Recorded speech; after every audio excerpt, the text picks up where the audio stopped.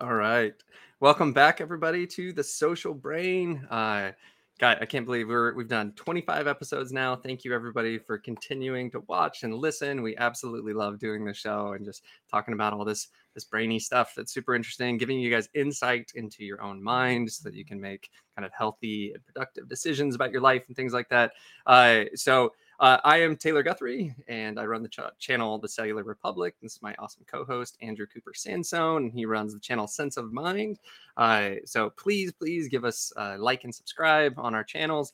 But we're also trying to figure out how to keep this show going. So if you guys enjoy watching us and you have any ability to help us out at all, you can consider joining our Patreon. We have these QR codes on the screen.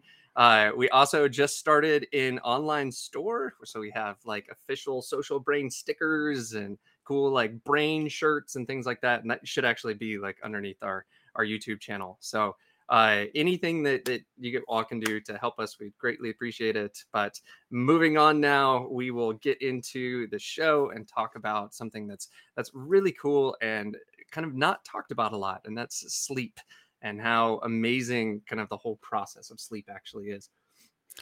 Yeah, and I think I want to start out by saying sleep is kind of this weird, almost like paradoxical thing if you think about it, because it seems like totally natural. Like you want to go to sleep every night. I personally don't want to stop sleeping in the morning and just can't get enough of it.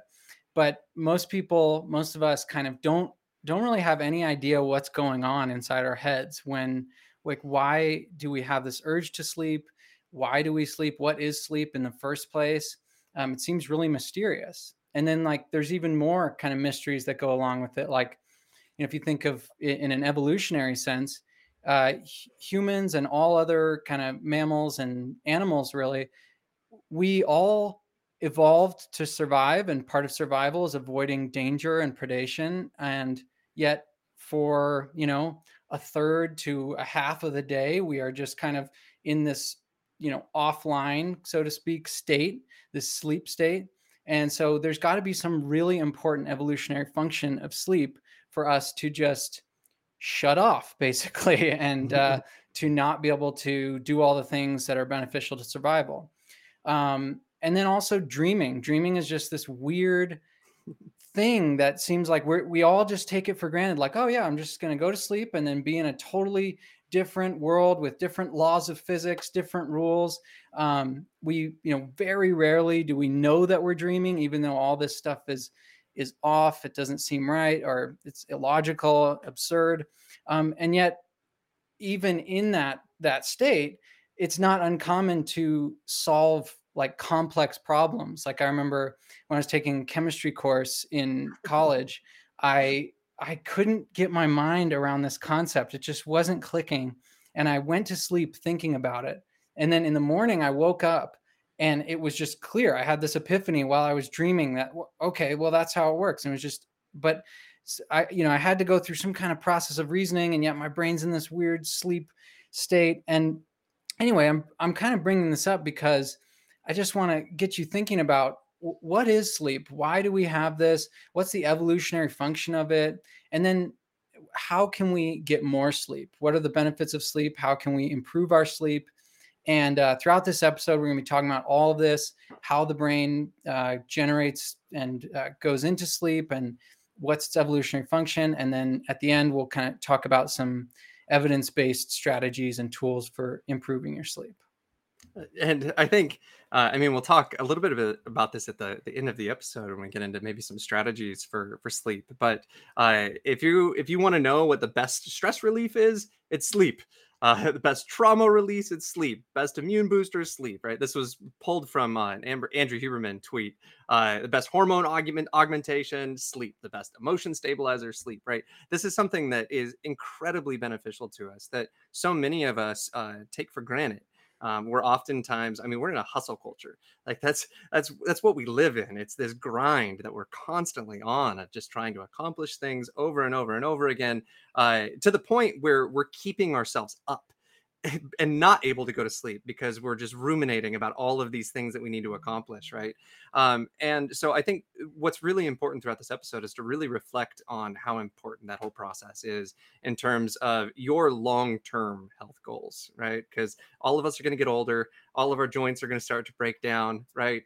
And anything that makes those years at the end a little bit more comfortable is going to be something you're like thanking your previous self for. Definitely. And in just in addition to that, it's so important for learning and memory. Yeah. And we all kind of know what that's like if you've had a poor night of sleep or you didn't sleep at all. Uh, the next day, you are not as sharp. You're not able to remember things. If you learned something the day before, you probably won't be able to recall it as well the next day. So there's this function of sleep in learning and memory that we'll get into as well. So even for your short-term goals, in addition to the long-term health benefits that Taylor's just saying, it's really important. So maybe we should dive into like what sleep is. And I think a good kind of all-encompassing definition is that sleep is a set of brain states, a set of dynamic brain states that allows the brain to repair damage, restore function, and reorganize neural connections. And that kind of gives you that preview of why this is so important. But yeah, I guess that's kind of the baseline definition. No, and I mean what you just laid out was it was kind of the scientific kind of wording for what we were laying out in terms of sleep is really good for health benefits, right? Because it's part of this cleaning process, it's part of this repair process, but it's also really important for all of our cognitive functions because of what Andrew was just saying in terms of neural reorganization. That there has to be some type of process that allows us to put like disparate ideas together and to play around with ideas in a way that our normal cognition probably gets in the way of. Yeah, that's a really great point. And it kind of leads us to why sleep evolved in the first place. What is its evolutionary function? What are the benefits, the adaptive benefits that it confers on animals? And the first way that you can see that sleep is important for survival is just a brute fact about it that if you don't sleep, if you just completely get rid of sleep from your life, the evidence is that you will die eventually. Right. um, Within a yeah, pretty short term, not not like eventually. Like yeah, yeah. things break down. Pretty soon. You have a even if you just are sleep deprived, you have a higher mortality risk. But that doesn't really tell us why that's the case. And what we were just alluding to with the definition of sleep is that there there are kind of multiple ideas about what the evolutionary benefits of sleep are. But like we're saying, they all kind of converge on this idea of brain repair and neural reorganization. So repairing the cells and tissues of the brain, and also facilitating the kind of neuroplasticity involved in learning and memory. But that begs this question: why shut down normal cognition? Why do we have to go into this weird state in order for our brains to repair themselves? Yeah, and I think I mean one of the really interesting things that I think really stands out for me is the fact that so many of these neuroplastic processes that are occurring in terms of consolidation of memory, of really laying down like strong connections between neurons and like strengthening connections and all of these things, those processes probably are kind of in conflict with normal cognitive function, that when those circuits are actually being used for information processing for normal cognition and thinking about the world, you can't do this. So it's like imagine driving down the highway, right? Like you can drive down the highway in the day, but like if it's all shut down for construction, like there's no driving down that road, right? You need to shut things down in order to really kind of build a better structure around it to then allow the traffic to flow more freely the next day. Yeah, and that is the main reason. But I guess people might wonder, like, well, it seems like, wounds, your wounds, if you got a wound on your body, a cut or something, Yeah. that seems to heal. Why does if you're not asleep? So why do brain cells have to have this time to kind of like shut down this normal cognition? And I guess Taylor's explanation is really good because it also points to this other kind of cellular explanation that is like neurons are pretty much, I think this is true, the only cell type in your body that doesn't self-replicate.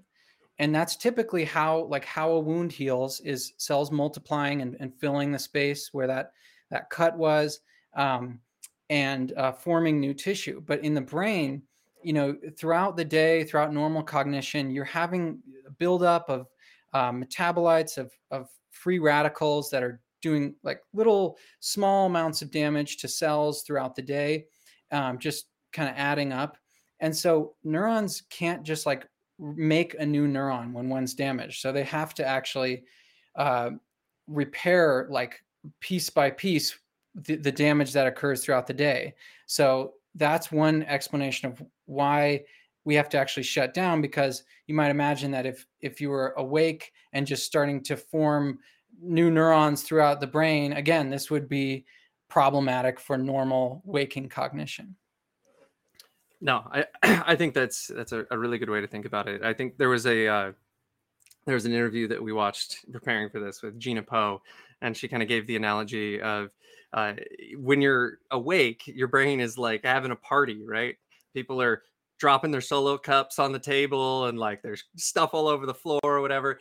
If you want to then throw another party the next day, you have to shut that party down. You got to kick everybody out to clean up all of that debris and to kind of collect all of that stuff. And if you just keep having parties without cleaning up, then people are stepping over stuff. They're stepping on each other, right? Things are getting clogged up. Things are just not flowing as easily as they can. And we'll kind of get into, I think we'll transition a little bit into this idea of kind of slow wave kind of synchrony, which is really interesting because I think some people may have kind of picked up on the idea that, like, okay, well, why not just shut down like certain regions at a time? Why shut down like everything at once? And that could be the case, that there's something going on with the synchrony that happens at night, this kind of slow wave activity when we're in this deep sleep, this restorative sleep process, that might require all of the neurons being off at the same time. Right. Yeah. And I'm just going to note this question we got in the chat while Yeah. we're talking here, from Raheel, said that, asked how can sleep influence stress induced neuroplasticity, the phase that occurs during exams. Um, that's a good question. We'll probably circle back to the answer of Yeah. that one, and it'll start to become clear throughout what we talk about. But as Taylor's saying, there's this slow wave activity that is super important for with the processes of repair and of cleaning kind of the metabolites out of the brain, the toxins that build up during the day. And I guess this sort of can bring us to maybe some of the neuroscience of sleep, how it works. But I'm sorry, do you want to say anything more on that, Taylor? No, I mean, I think we can circle back to some of the stages. I think because we're still in this stage of like thinking evolutionarily about where this stuff came from, right? And when you really think back to some of these first animals that developed neural systems, like cnidarians, jellyfish, all of these things, they were these neural nets. It was just this net of neurons, and they were all kind of just firing in synchrony with one another, and they were doing it to kind of propel the animal and to kind of move fluid.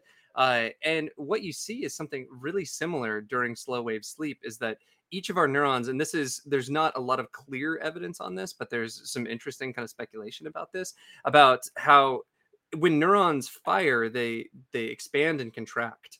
And if you have all of the neurons at the same time expanding and contracting together, it's actually acting like a bilge pump, which is pumping stuff out of your brain. And there's a series of channels in your brain that are kind of lymphatic.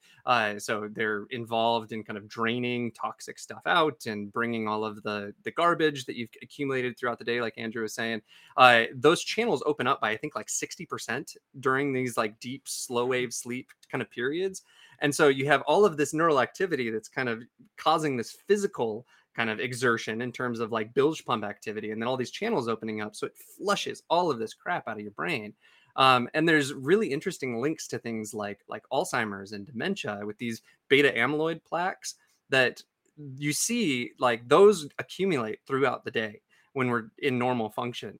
But then at night, it's part of this washing process that washes all that stuff out. And they've seen that people that have sleep deprivation, that have sleep apnea problems and things like that, there's actually this inability to drain a lot of that stuff. And then you have this accumulation over time that ends up becoming a problem. And that can be associated with Alzheimer's, because Hmm. Alzheimer's seems to be a neurodegenerative disease that is kind of metabolic in nature. That there's these plaques and tangles that develop in the brain and kind of start to clog up the workings of the brain, and many of those can be washed out in this slow wave activity that we're talking about. And I guess one more thing on evolution that I wanted to note, that like what Taylor was saying, was there's this really interesting idea that sleep evolved before wake, which I find just like that blew my mind when I started learning about it. And at first you're like, well, why? What do you mean? Like that doesn't really make much sense. But like we're talking about, this slow wave activity seems to kind of resemble the sort of proto animals, the early animals that were the cnidarians, the sort of jellyfish-like creatures that seem to be some of the earliest, have evolved nervous systems first, basically. Um, but there's other like correlations that kind of bring this picture of sleep evolving first into focus, which is like neuromodulators, so neurotransmitters that are important in maintaining wake, which we'll get to in a minute. Ones like norepinephrine and dopamine, we've talked about on this channel, are also important in motivated behaviors, in the kind of stuff that you do in during wake, the moving around. And so there's this link between wake-related behaviors and these neuromodulators that keep us awake. Um, and then on the other hand, there's neuromodulators that promote sleep, and those may be more important for kind of passive activity, things like serotonin. As a small aside, serotonin is the precursor to melatonin, which is one of the main hormones that causes us to feel sleepy and go to sleep. And then lastly, just I find this interesting that if you think about plants and fungi, right, they arguably kind of dominate the earth, and they get along just fine without wake, without moving around in the world. So why not, the early animals as well? So there's some ideas about whether sleep did or didn't evolve before wake, and what that really even means. But anyway, I find that really interesting. No, and I think something, and I think this is a nice transition point too, because I think something that really kind of runs the thread through a lot of what you were just saying is that sleep tends to be more of a default state. It's something that we fall back into, right?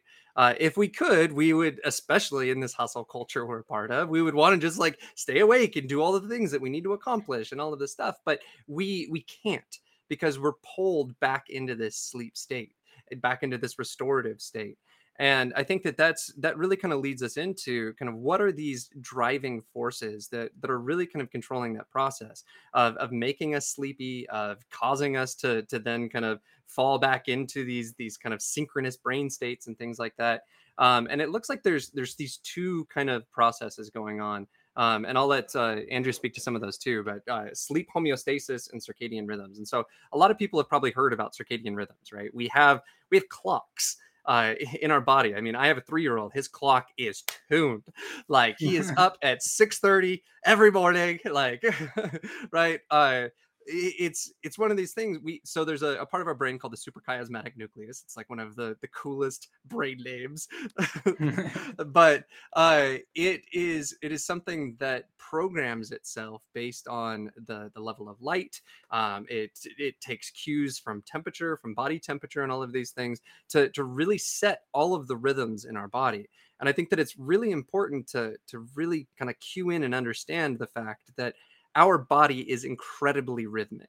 Like all of the hormone releases that we go through, all of these physiological processes within cells and cell regeneration and DNA repair, all of these things are on timers. they're on cycles, right? And the suprachiasmatic nucleus in the kind of, I think it's in the thalamus, uh Hypothalamus, I think. Yeah. yeah, hypothalamus, um is kind of the dominant clock. It's the one, it's kind of like the main clock that rules them all, that sets all of these other ones into motion.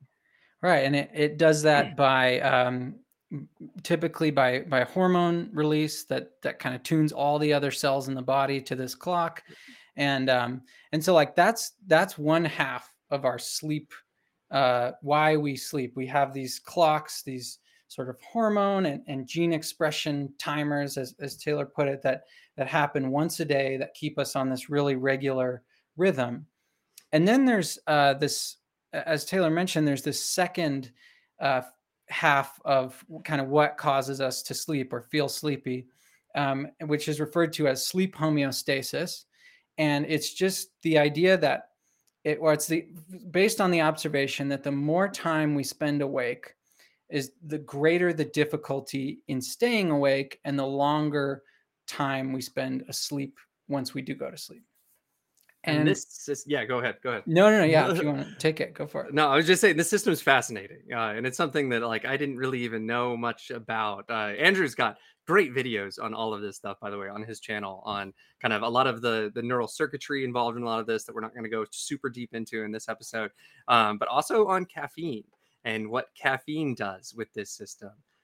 Because it's all centered around the fact that we're using energy, and if you guys haven't taken like a microbiology class or whatever, there's a molecule called ATP, which is like the currency for energy in the body.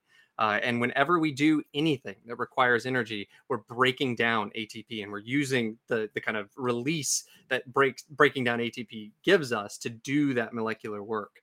And the homeostasis kind of pathway is all modulated by the byproduct of that.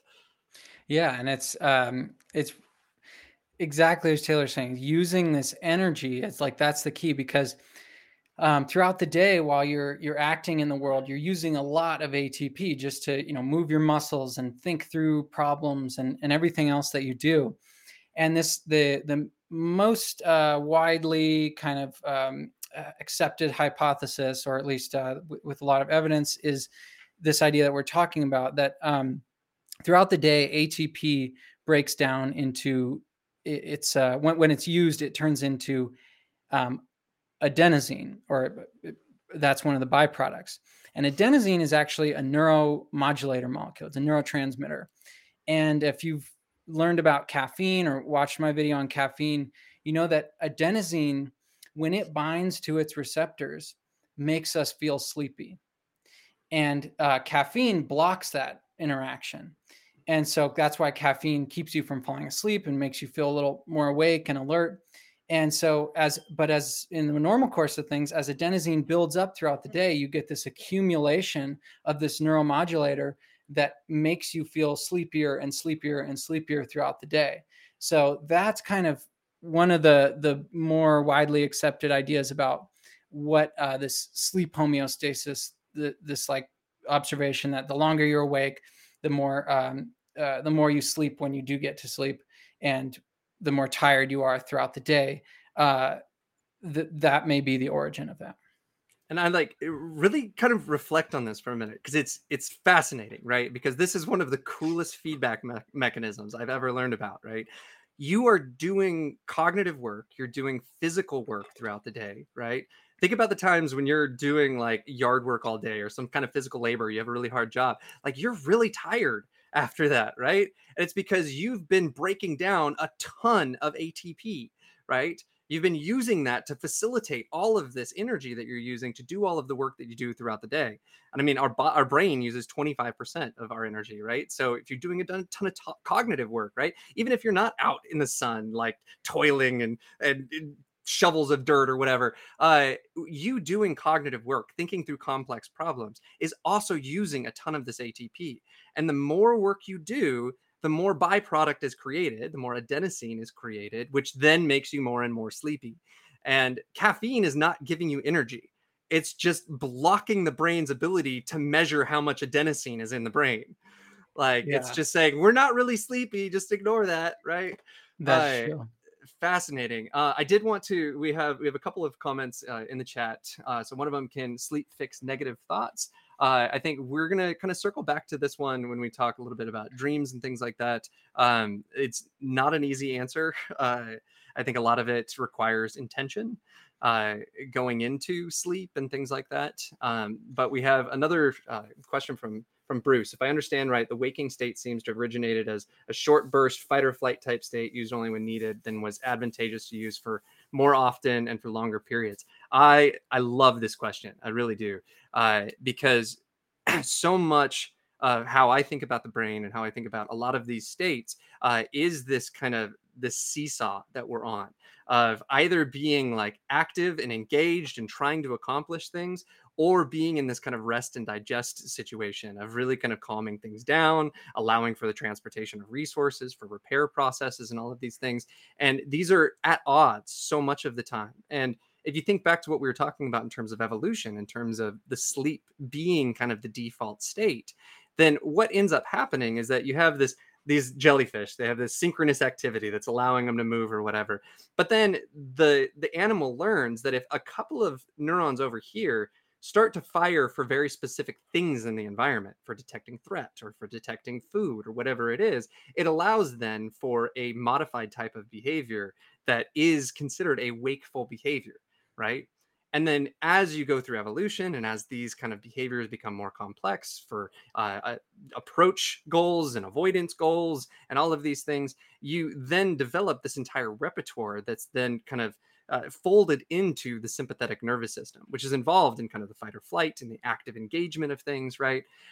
And what I've kind of been hinting at through a lot of this episode is this kind of hustle culture type idea that we are actually kind of over engaging that side most of the time. I mean, this is a huge source of so many of the mental illnesses that we experience with anxiety, with depression. We're in these just like super heightened cortisol release kind of modes because we think that we need to be active all the time, that we need to be accomplishing things, that we need to be finding some sense of control in our environment and achieving our goals. And that's what turns into all of these like ruminative thoughts and all of these things, when really what the research suggests is that we need to shut all that crap down.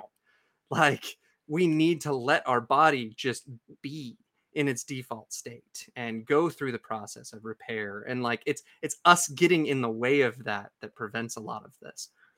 Yeah, yeah, and I love that, and I just wanted to just comment on Blue's question about can sleep fix negative thoughts. Yeah, we will get into that about the crucial role of REM sleep in kind of trauma therapy and Yep. in releasing trauma. And so, if those are the kinds of negative thoughts that you're referring to, I think there is good reason to believe that sleep is definitely involved in that process. And all these things that Taylor's talking about, that we fall for this illusion that sleep, or that sleep is just a wasted time. You can sleep when you're dead.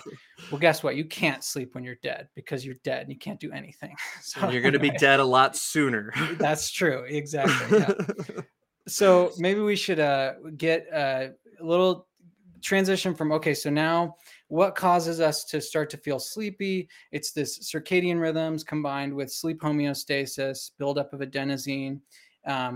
And now, what is sleep? What is the difference between wake and sleep, and the different stages of sleep? Yeah, and this is really fascinating stuff. I think if you want to go, why don't you cover these first couple ones, then we'll maybe jump into like sleep spindles and stuff like that, because that stuff's really Sweet. cool. Yeah. So most of the research that's been done on sleep is uses EEG, which is electroencephalogram, and it's basically just looking at pretty much the whole electrical activity of the entire brain. And they put these kind of caps on people that have electrodes that are sensing changes in electrical activity, which correlate with the kinds of neuronal firing patterns that we've been talking about here. So I'm just going to kind of run through what the differences are, and what between wake and the different sleep stages, and what it tells us about what's going on in the brain. And so in wake, what you see in the EEG is typically you see a lot of kind of for lack of a better term, disorganized neural activity. It's not synchronized, it's asynchronous. And there's just a lot of kind of messiness in the signal.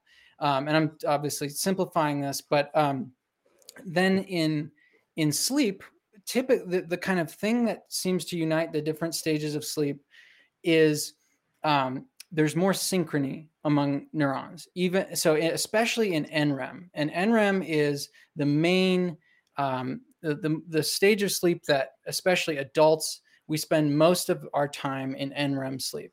And NREM stands for non-rapid eye movement. And then there's this other type of sleep called REM sleep, which is rapid eye movement sleep. The name for that came from observations of people when they were asleep. This is one of the first ways that they differentiated how between the sleep stages, was that REM showed this weird rapid eye movement while people were sleeping. But regardless, in NREM, you see these, especially in stage 3, which is kind of the dominant stage, especially early on in the night, you see these big rolling waves of highly synchronized activity. And what that's telling us is this is the slow wave activity that we've been talking about. This is the synchronization of vast populations of neurons firing all in sync, doing that kind of pumping action that Taylor was talking about. And so that is very different from wake. But then when you get to REM sleep, which REM sleep is most closely associated with dreaming. So we tend to have like our most vivid and kind of memorable dreams in REM. And REM tends to start to dominate later in the night. We start to have more bouts of REM sleep later on in the night. And I don't know about you, but for me, like I typically remember my dreams most right after I wake up in the morning or late in the night. And the weird thing about REM compared to NREM is that REM looks pretty similar to wake in the EEG. And the difference being it's more synchronized, but it resembles wake, which kind of makes sense when you think about, your experience of dreaming is kind of similar to your waking cognition, right? And so there's maybe some similarity going on there between those stages and helping to explain, what dreams are like.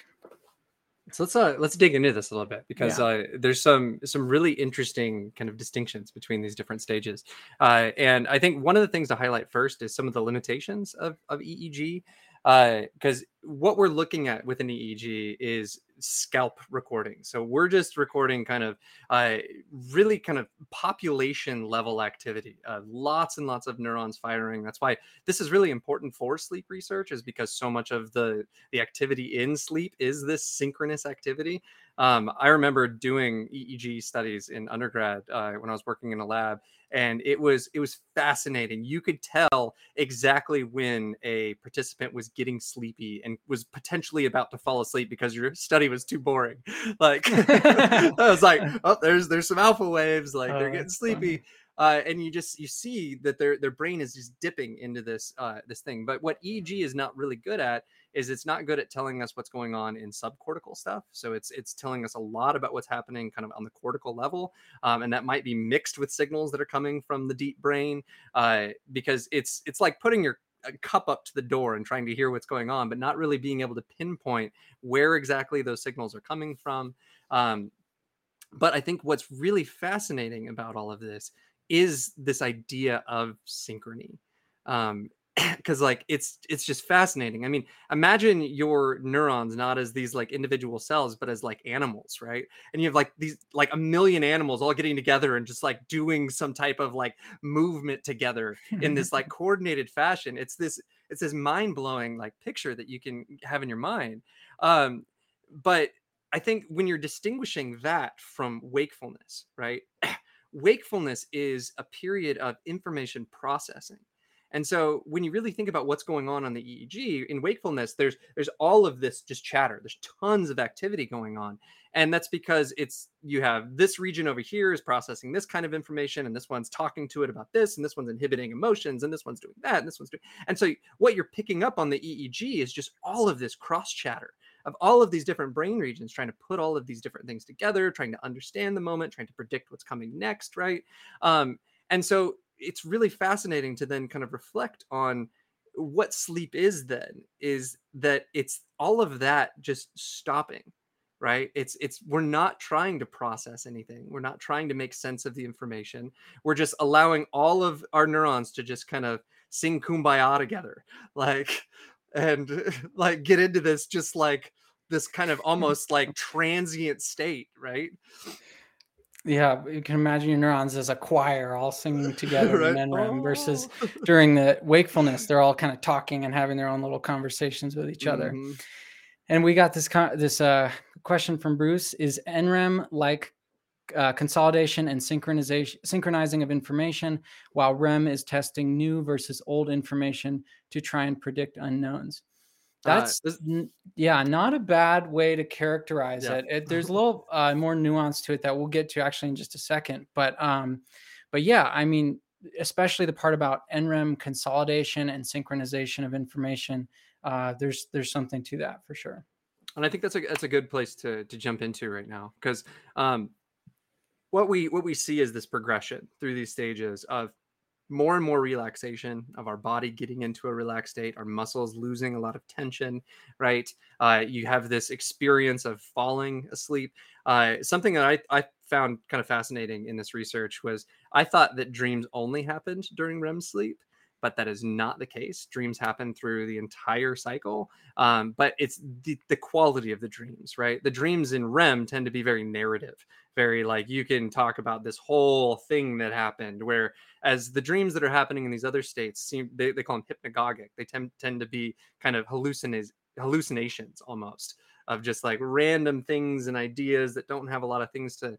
And there's this fascinating thing that happens in the second stage of sleep, which are called these sleep spindles. And so I don't know if you want to kind of take over, Andrew, and talk about those, because those are Um, fascinating. sure, yeah, and it's I guess important to note that we always enter NREM first. And Yeah. so if you ever have, like Taylor was saying, that experience of starting to fall asleep and then you kind of wake up because you feel a sensation of almost like you're falling backward or you're falling, that is thought to be the result of these things called sleep spindles.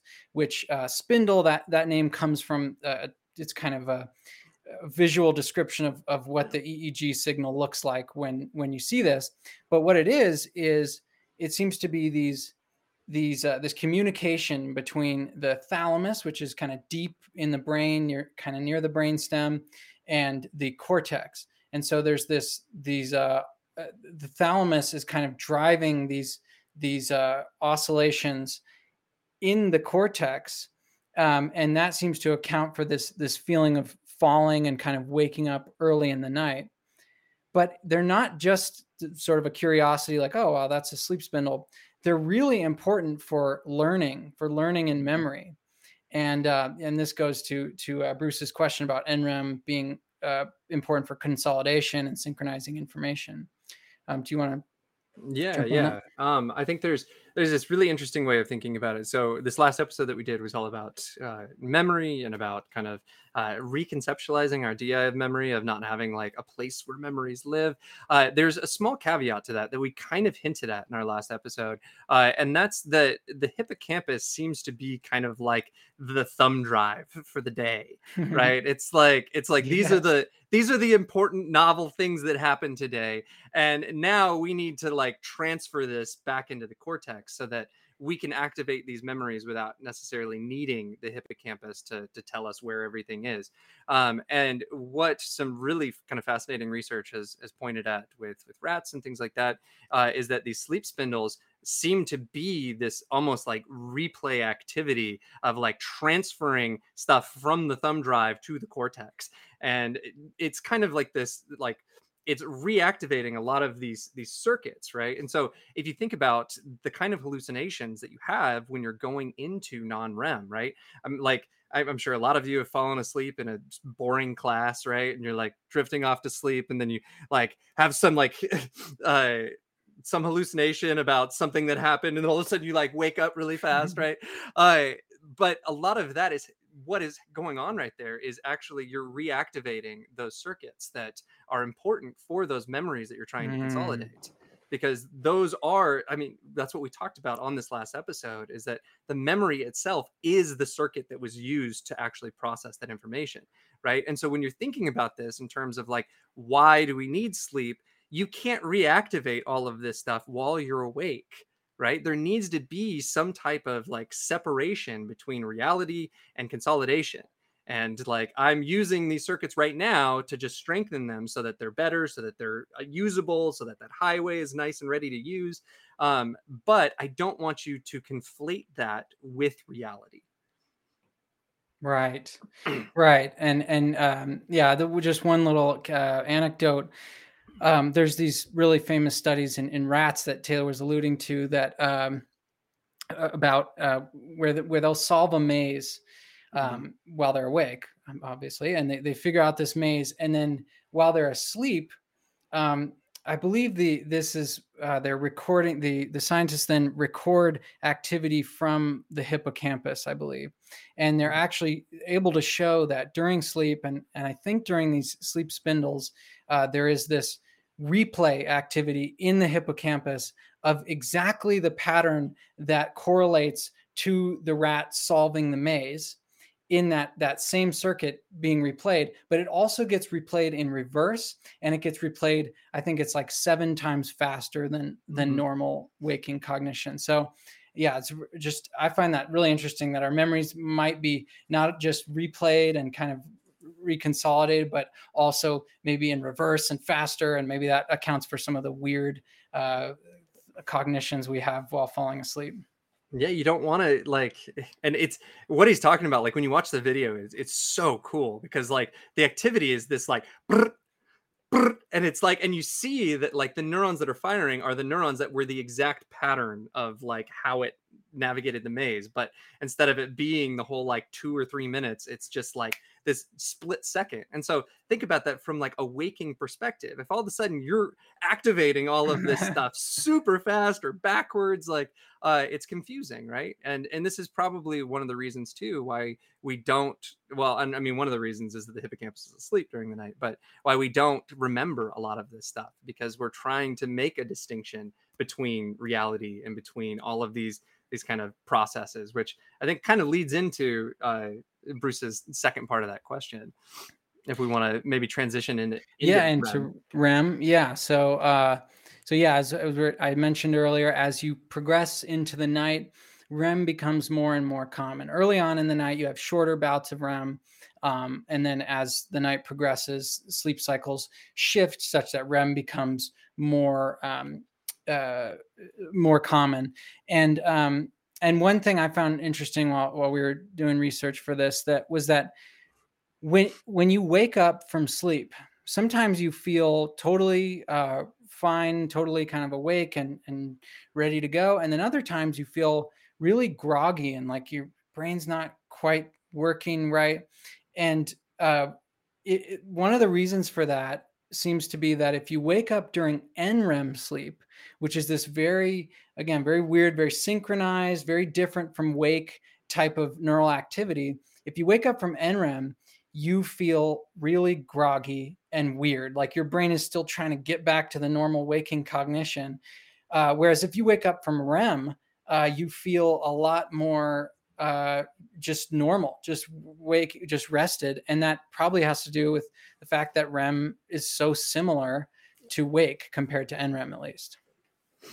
I think something too, as we're leading into this, something that we haven't mentioned that was, I think, one of the most fascinating things that I came across in this research was that this this has been proposed for a long time as global brain states. That when we're sleeping, the whole brain is in this kind of this pattern of activity or whatever. And the research is actually showing that that's maybe not the case. That for some people, for some situations, if there's a lot of stress induced kind of things going on, that different parts of your brain can be asleep and awake at the same time.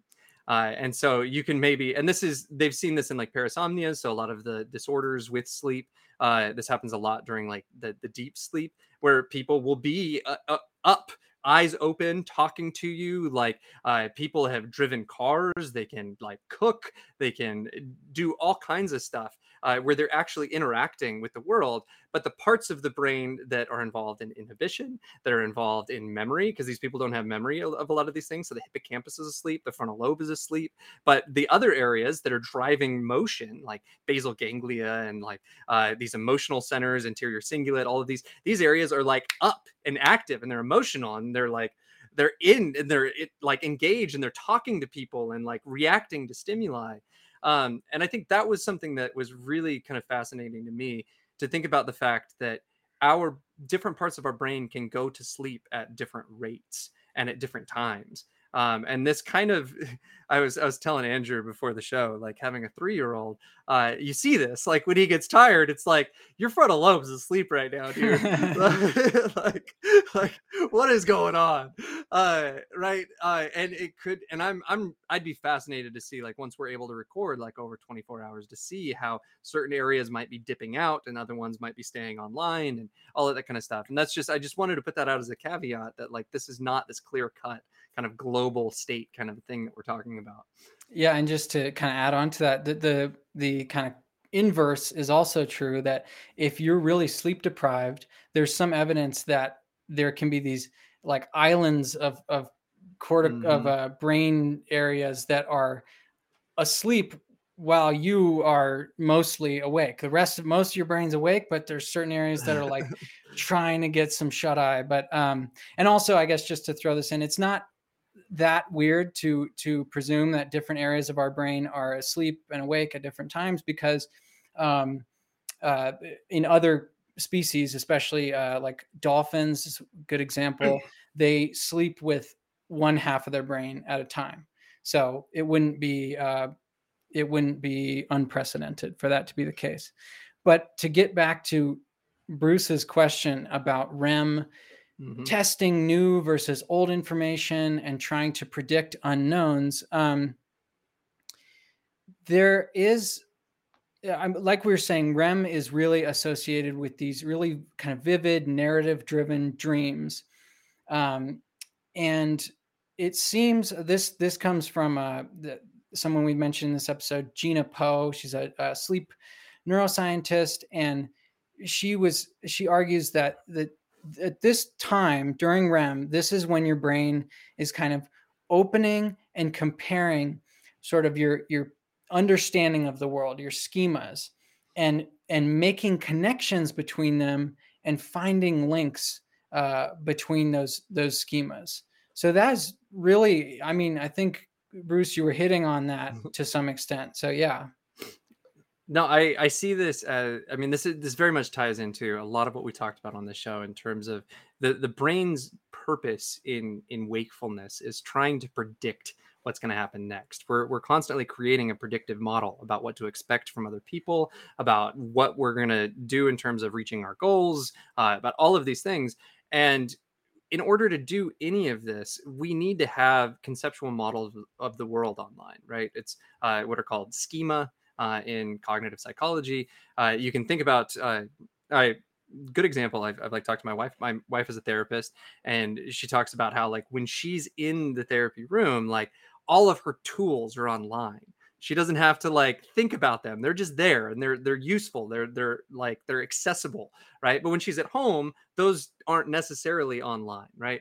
And that's just to say that most of our behavior is done through the lens of conceptual knowledge, right? We're not actually thinking about all of those things while we're acting. Our behaviors are done kind of through that lens, through that model that we have in our head about how the world works and what kind of information is useful in these contexts and all of these kind of things.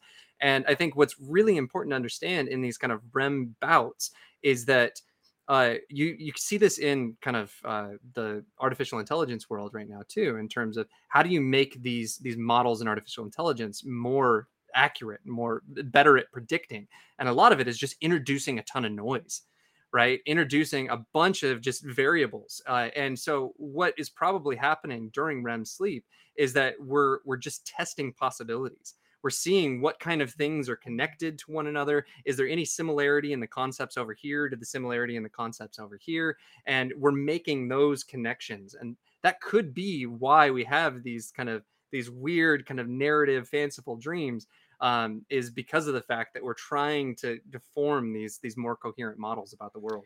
And also why we sometimes seem to solve those like complex problems I was talking about early in the episode. Like if you're, thinking through a math problem or something and you just can't figure it out, the advice to sleep on it is really not a bad idea because of this, getting out of this normal range of cognition, this normal kind of neural situation, and then moving into this more,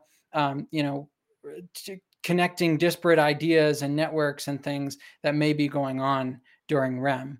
And to kind of bring it back to Blue's question about can sleep fix negative thoughts, I kind of interpreted that as something like trauma. If you're reliving some kind of trauma, there is this evidence that during REM, the brain area that is involved in releasing norepinephrine, which kind of keeps us awake and importantly helps us learn and form new neural connections, and is really important for that process of forming, consolidating memories.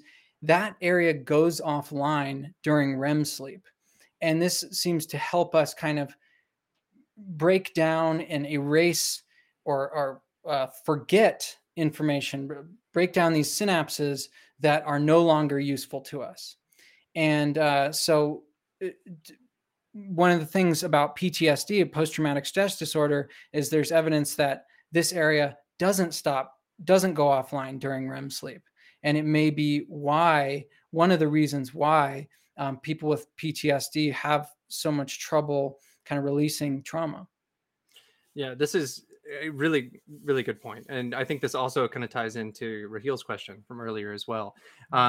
Is that what a lot of the sleep research has shown is like the importance of these relaxation type techniques and things like that before we go to sleep, especially in the cases of trauma, PTSD, and things like that.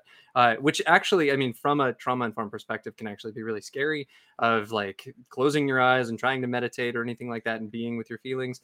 But anything that you can do to try to calm down the stress part of your system, of the really overactive fight or flight type stuff, because that's what norepinephrine is involved in. Norepinephrine is involved in keeping us alert, keeping us attentive, all of these things.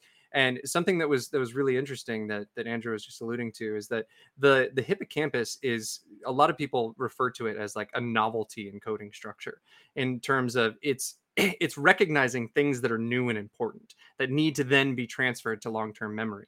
And what seems to be happening at night when we're in REM sleep is that when norepinephrine shuts off, we're actually able to kind of clear the thumb drive, right? Like hippocampus has been recording all of this new stuff throughout the day, but now we need to kind of wipe that stuff away and kind of separate ourselves from the novelty. It's not new anymore. It's something that's old. It's something that happened in the past. But if norepinephrine is happening while we're dreaming, then we're not actually erasing the thumb drive. And so things that should be distant from us, things that should be in the past, still feel new and present in terms of trauma and emotion and all of these things that we might be experiencing. And from what I've seen and what we've kind of looked at in the research on this, is that we don't necessarily know why the locus coeruleus and the norepinephrine is still online during REM sleep. They've seen this in rats that they've induced kind of PTSD type symptoms in, have the same kind of thing going on.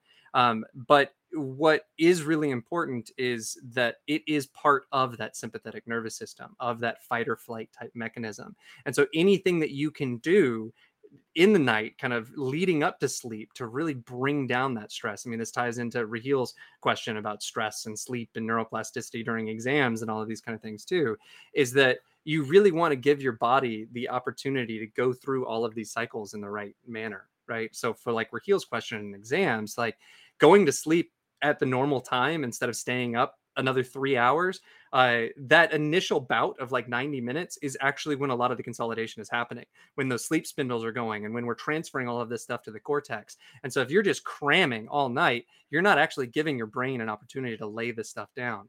And then to Blue's question is really more about the other side of this, not the consolidation part, but the erasure part, of really kind of uh, getting yourself into so much of a relaxed state that you can give your body the opportunity to kind of distance itself from all of these past memories. That's really great. And I think that that helps us transition into some of the tools and strategies. And one that you just mentioned was like one super important. Will You'll hear a lot about sleep hygiene if you get into this literature at all, and it's like just the idea of having these practices leading up to sleep that help your brain and body get into a state that facilitates falling asleep and staying asleep and getting that good rest. And one that Taylor mentioned is sounds super basic, but it relates to that circadian rhythms that we were talking about earlier, that our brains are and our bodies are on these timers, these clocks, and this hormone release is on these timers and clocks. And so if you go to sleep at the same time every night, you have this uh, the first kind of big slow wave sleep period Yeah. is associated with this release of growth hormone, which helps to form the connections in the hippocampus and facilitates neuroplasticity. And if you don't go to sleep at that same time, if you wait later, it's not that you just get that growth hormone release later, you actually don't get it, or at least not to the extent as you would if you go to sleep at the same time every night. So that first thing, timing, waking up and going to bed at the same time every night, it is kind of the first principle. And I just want to mention as we go through these tools, these are kind of directly credited to Andrew Huberman, to the Huberman Lab podcast, amazing resource for this kind of thing. But we wanted to kind of spread some of the ideas that he has propagated. No, and it's really great stuff. And I think that there is a caveat to this that I want to put out before we get into some of these real quick, in that there are a lot of people that practice a lot of sleep hygiene and still can't sleep. And a lot of that is related to kind of mental health type stuff. Anxiety is strongly related with initial insomnia, which is the inability to fall asleep early in the night. And it's because you're just ruminating about all of these things that you need to accomplish, or that you're worried about, or that you're afraid of. And so that kind of brings into this whole thing of like having this routine, this schedule, doing a task list like an hour and a half before bed. So you're thinking about all of this not right when you're going to bed, but an hour and a half before, and doing all these relaxation strategies going up to it. But there's another insomnia that's a lot more insidious, and that's for major depressive disorder. People tend to wake up at like 3 o'clock in the morning. Like that is a super common symptom of major depressive disorder. And that has to do actually with the way that major depressive disorder is interacting with a lot of these cycles, and is kind of throwing a lot of these circadian rhythms like out of whack. So I just wanted to put that out as a caveat, is that there is a lot of people that when they hear sleep hygiene, they're just like, oh, forget you. Like I try that stuff and it doesn't work. There's probably some other stuff that you should maybe talk to a clinician about to work through. Yeah, but that being said, a lot of this stuff, if you do follow it kind of religiously, is pretty amazing in how well it can help you sleep. And I will say, like, if you're able to, if you have the resources and you do experience like really bad insomnia, there are sleep physicians and sleep specialists out there that can help you develop kind of a program for yourself to really help you fall asleep and stay asleep. I mean, I personally know people that had struggled with insomnia their whole life and then went to one of these doctors and followed the ritual, followed the instructions and did it, and experienced really amazing improvements in their sleep. Um, but to get to some of the concrete stuff that you can do, again, I want to credit Huberman for this, but he talks a lot about the main thing. One of his top tips is to view sunlight, get direct sunlight in your eyes by going outside within an hour of waking up. And you want to do that because it's helps set that circadian clock that we were talking about, helping you to fall asleep later on in the day, because that clock is set by these light cues. And then on the flip side, he talks about when the sunset, just before sunset, it can be really beneficial to also go outside and get some of that direct light, because the different ratios of the wavelengths of the light, Yeah. um, early on in the day versus later in the day, can help set your clock to allow you to fall asleep when at the normal time. A really good one that I personally use a lot, we do in our family, we use nothing but red light at night. Same Um, here. Yeah. yep, and it's kind of like eerie at first. Like I walk home from the bus sometimes, and it's dark, and I see like our bedroom window is just like glowing red. Uh, but you'll be just like amazed at how calming it is. And that spectrum doesn't affect our circadian rhythm, so we can have red light and it's not affecting us the same way. But also something really important to keep in mind is that our eyes are designed so that the bottom half of our eyes is actually processing light from up in the sky, and the top half of our eyes is processing light down below. And so there's actually like a Swedish thing that like at night they only use lights on the floor. Oh, um, yeah. and it's because of the fact that like the bottom half of our light of our eyes, when it detects light overhead, it's thinking that it's the sun up in the sky, and so it's messing with the circadian clock. And so try to avoid overhead lights at night and just bright lights in general at night. Yeah, and so light is huge. Um, and another one is caffeine. So we talked about how caffeine blocks adenosine receptors, and adenosine is super important for that sleep homeostasis, for kind of driving the feeling of sleepiness. And so Huberman recommends avoiding caffeine within 8 to 10 hours of bedtime, or even longer if you're more sensitive to it. Yep. No, and I think the last one that I think is really physiological as we kind of wrap some of these up is kind of body temperature too. Is a huge cue. So I mean, light and temperature I think are the main cues that our brain is using to try to understand what's going on in the outside world. Because when you really think about it, all of the cells in our body have no idea what's going on in the outside world. The only access they have to them is this. That's why this clock, the suprachiasmatic nucleus, I just love saying that word, uh, why it is the master clock is because it's the one that actually has access to external stimuli and to internal stimuli, and is able to compare all of these and then to set everything else according to it. And so it's connected to light receptors that are coming in through the eye, but then it's also looking at kind of core body temperature, which rises and falls throughout the day. And so having like cold showers early in the morning is good for waking us up. But then at night, being warm and kind of having a cold environment and kind of warming ourselves up is what's going to promote a lot more of the sleepiness type stuff. Yeah, because I believe that early in the night, falling asleep, your body temperature drops fairly Hmm. dramatically. And so the reason a cold shower wouldn't be good for sleep, for falling asleep, is that then that'll trigger your body to try to Yep. warm itself up and kind of fight that process. Yep. Although I do take like cool showers before I go to sleep, because it just Yep. helps me like get I don't have air conditioning in my house, so it's just like hot, and I just want to like cool down a little bit, but I don't go so cold that I feel that kind of like jolt that Yeah. you Yeah. might a truly cold shower would do. And that jolt is partly the result of norepinephrine being released. And again, norepinephrine is this main kind of wake Yep. promoting neuromodulator.